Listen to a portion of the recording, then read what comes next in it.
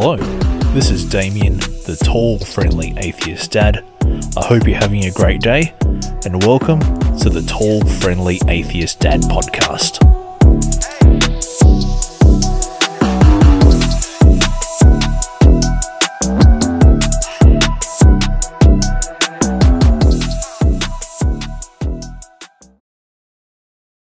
So, the Derek Chauvin verdict has been read out and announced, and the former police officer has been found guilty on 3 counts, including both murder and manslaughter, which, in my estimation, were mutually exclusive, but that's for the Minnesota justice system to work out. I'm keeping my feelings about the situation contained just because with these big trials, appeals are usually lodged, or at least intentions to appeal are usually lodged. And from my very limited time on jury duty, we were informed that it is possible for things said after the trial to then cause the original conviction to be overturned and to either go for retrial or to quash the original conviction altogether. So what I would hate is for all the people to get excited in the start, speaking about their feelings, start speaking what's on their mind, and then for the defense to lodge an appeal based on something that shouldn't have been said, which then either jeopardizes the conviction or sends it all back for retrial. So I would urge anyone listening to this to, if they're going to post on social media, if they're going to let their feelings be known, to do it with a large amount of restraint, just because we don't know all the facts.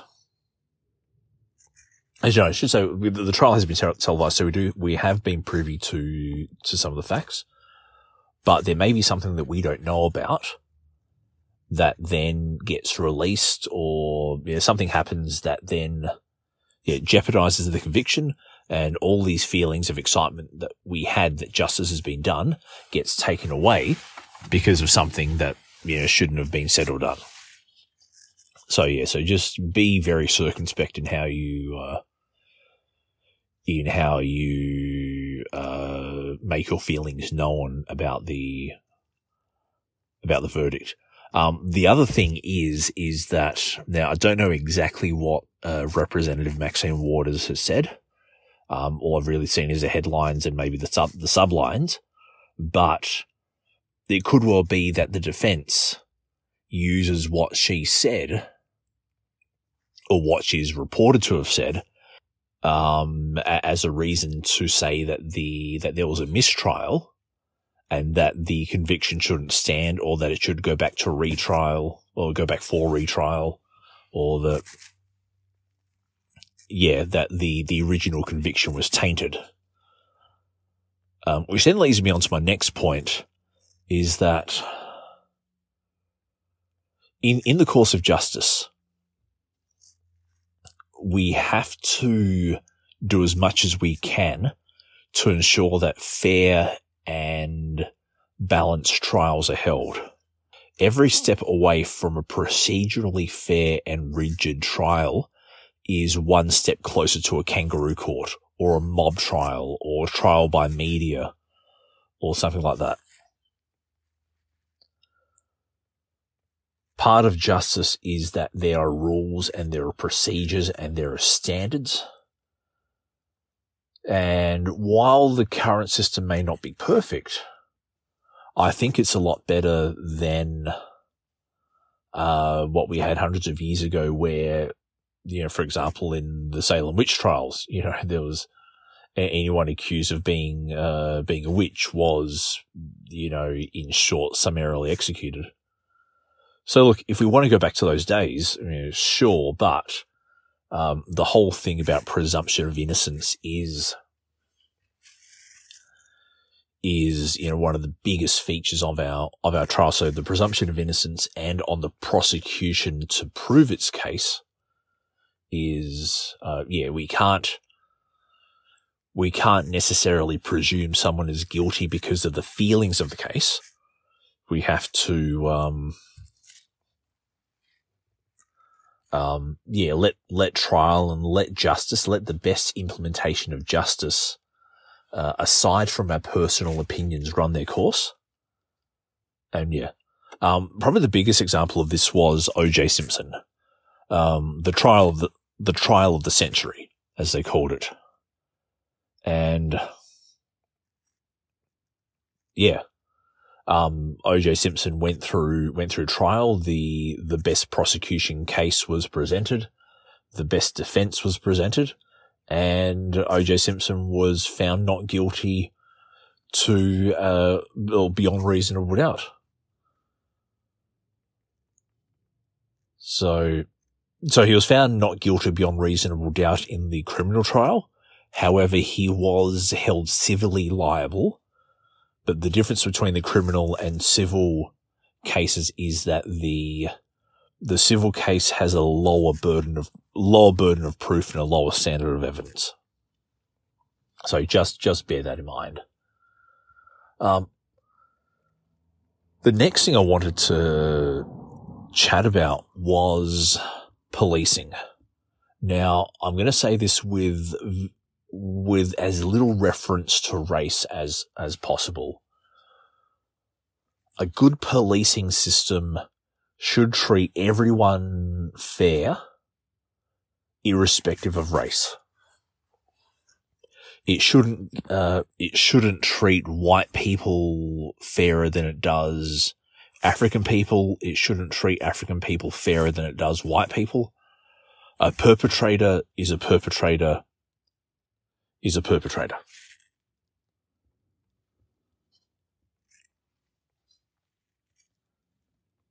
So it's not so much, to me, it's not so much race, but it's more about police training.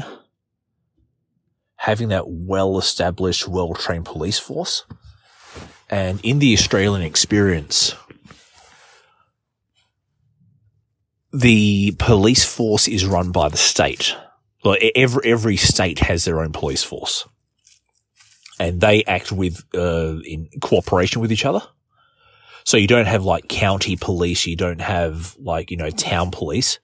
You have police that all go through a lengthy training course, who then get assigned to certain precincts, to certain towns, to certain, and then they rotate through and all that kind of stuff. But there's no you don't go to one town and there's one police that do things by one standard, then you go to a different town or county or whatever who do things by a different standard. It is all, one state police force who, so the sheriff, like in Australia, the sheriff is actually a function of the courts rather than a function of the police force. We do have federal police as well who handle different types of crime, and they work in conjunction with state police depending on what the alleged offence is. So that uniformity of training, that uniformity of responsibility, is something that I believe would work, quite well in the American situation. Then the other thing is that the other reason that we, so the next point I then wanted to discuss was the value of bringing in perpetrators alive. Now, we don't. So whenever there's a high profile crime or a shocking crime, nowadays it's quite rare that the perpetrator is killed on the scene. It does sometimes happen, but it's definitely not a common occurrence. There's definitely a rare thing. And there was one particular, well, there's two cases that just come to mind. Oh, sorry, three cases that come to mind where, so there's one person who was in a police siege, who was, he was holed up in a house for about 14 hours, or something like that, and he was flushed, he was shot at with rubber bullets. No, sorry, sorry, beanbag rounds. And the story from that was that he actually asked the police if he could keep the beanbag round that shot him and caused him to fall down and be captured. That request was denied. There was another guy who drove a car down a shopping mall. I think he killed 8 people and injured 20. He was brought in alive. The only other one was there was a stabbing. There was a person who may or may not have been who may or may not have been inspired by Islamic terrorist propaganda, who went on a stabbing spree in the city, and he unfortunately was shot by police. But that was after he had actually stabbed people. It wasn't like he wasn't pulled over for a speeding ticket or for speeding or not indicating when he changed lanes or for a broken headlight. You know, I think he actually killed 2 people. And then before he get to more, or before he could stab any more, he was confronted by police and he tried to lunge at them and he got shot. So that's, which then leads to, the dark days of the 80s and maybe the 90s as well, where, you see, so during the 70s and 80s and 90s, police shootings of suspects was relatively frequent. And then what then happened was, and especially in the armed robbery squad, the shootings of suspects was that frequent, which then led to the deaths of suspects being quite frequent, that basically the gangsters took things into their own hands. So I would urge you to look up the Wall Street police killings. Now, I'm not going to give the blow by blow details, but basically there was a spate of armed robberies that were happening in my city. They were organized, and the armed robbery squad was more of the persuasion of shoot first, and if the guy survives, then ask questions. There was a high-profile suspect who was obviously attempting to evade capture. He was shot in a botched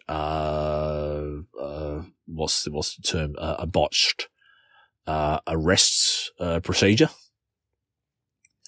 There is talk that he wasn't armed and that there was a gun planted on the person afterwards, but that is speculation. But what then happened was, after this suspect was shot, that the organized crime world instituted a 2-for-1 policy, which basically meant that for every one armed robbery suspect shot and killed by police, that 2 policemen would then be shot and killed in return.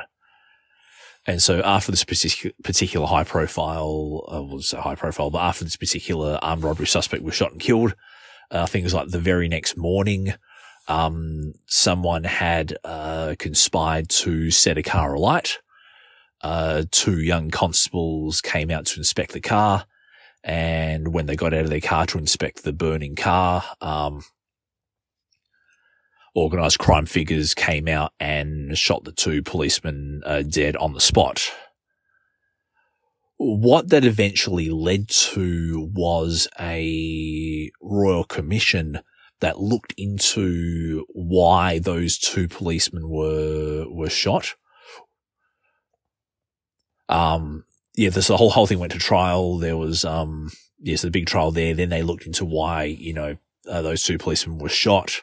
They looked into, the spate of police shootings.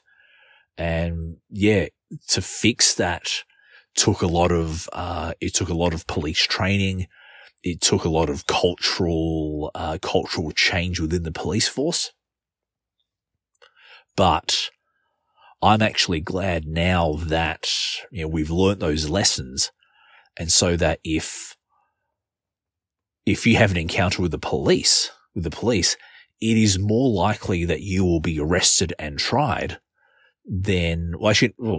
you'll be arrested and tried. You are more likely to be assaulted in prison for doing the heinous crime than you are likely to be shot and killed by the police while being arrested for that heinous crime. And that's why then we have, your maximum security, your isolation cells and all that, because we then also learnt that, having people die in prison before they have their chance at trial or before they can serve their sentence, isn't a good thing, like as horrible as these people are, letting them be assaulted or raped or tortured in prison is a very horrible thing. So in saying all that, I'm initially pleased that Derek Chauvin was found guilty, just because I see that footage and I think that it does look to me that Chauvin was very negligent in how he was trying to subdue George Floyd. And what sealed it for me was when the police chief came out and basically said that Derek Chauvin went against all policies and procedures. So to me, did Derek Chauvin attempt to kill George Floyd? That I'm not too sure. I think it was more negligent, but that's for the jury who had all the facts in front of them to the side. I'm just going off of the footage and some of the testimony. But I see that footage and I think, wow, that is no way to handle a suspect who is already handcuffed, who has a crowd of witnesses around. So it's not like he's going to do anything stupid. There are enough cameras in there. There are enough cameras around to ensure that nothing stupid would happen. But anyway, I'm going to finish here. And look after yourselves, be kind to one another, and also just be circumspect in how you share your opinions about the George Floyd trial. Let's wait for the appeals, wait for justice to run its course. And if we did respect and be kind to one another, maybe we wouldn't need police forces and a justice system. Something to think about. Goodbye. If you enjoy this podcast, subscribe and rate it on whatever platform you find it on and share it on your social media. Continue the discussion on the discussion post, as well as check out more thought-provoking content over at www.tallfriendlyatheistdad.com. If you wish to be a guest, would like me as a guest on your podcast or platform, or even to be a sponsor, head over to the Twitter account for this podcast at TFADpod. But the best way to support this podcast is to head over to the iTunes bookstore or Google Play and purchase your copy of The Best Religion for the Task at Hand, a response to creationism and why humanism is morally superior to the Bible. You'll be engaged by it.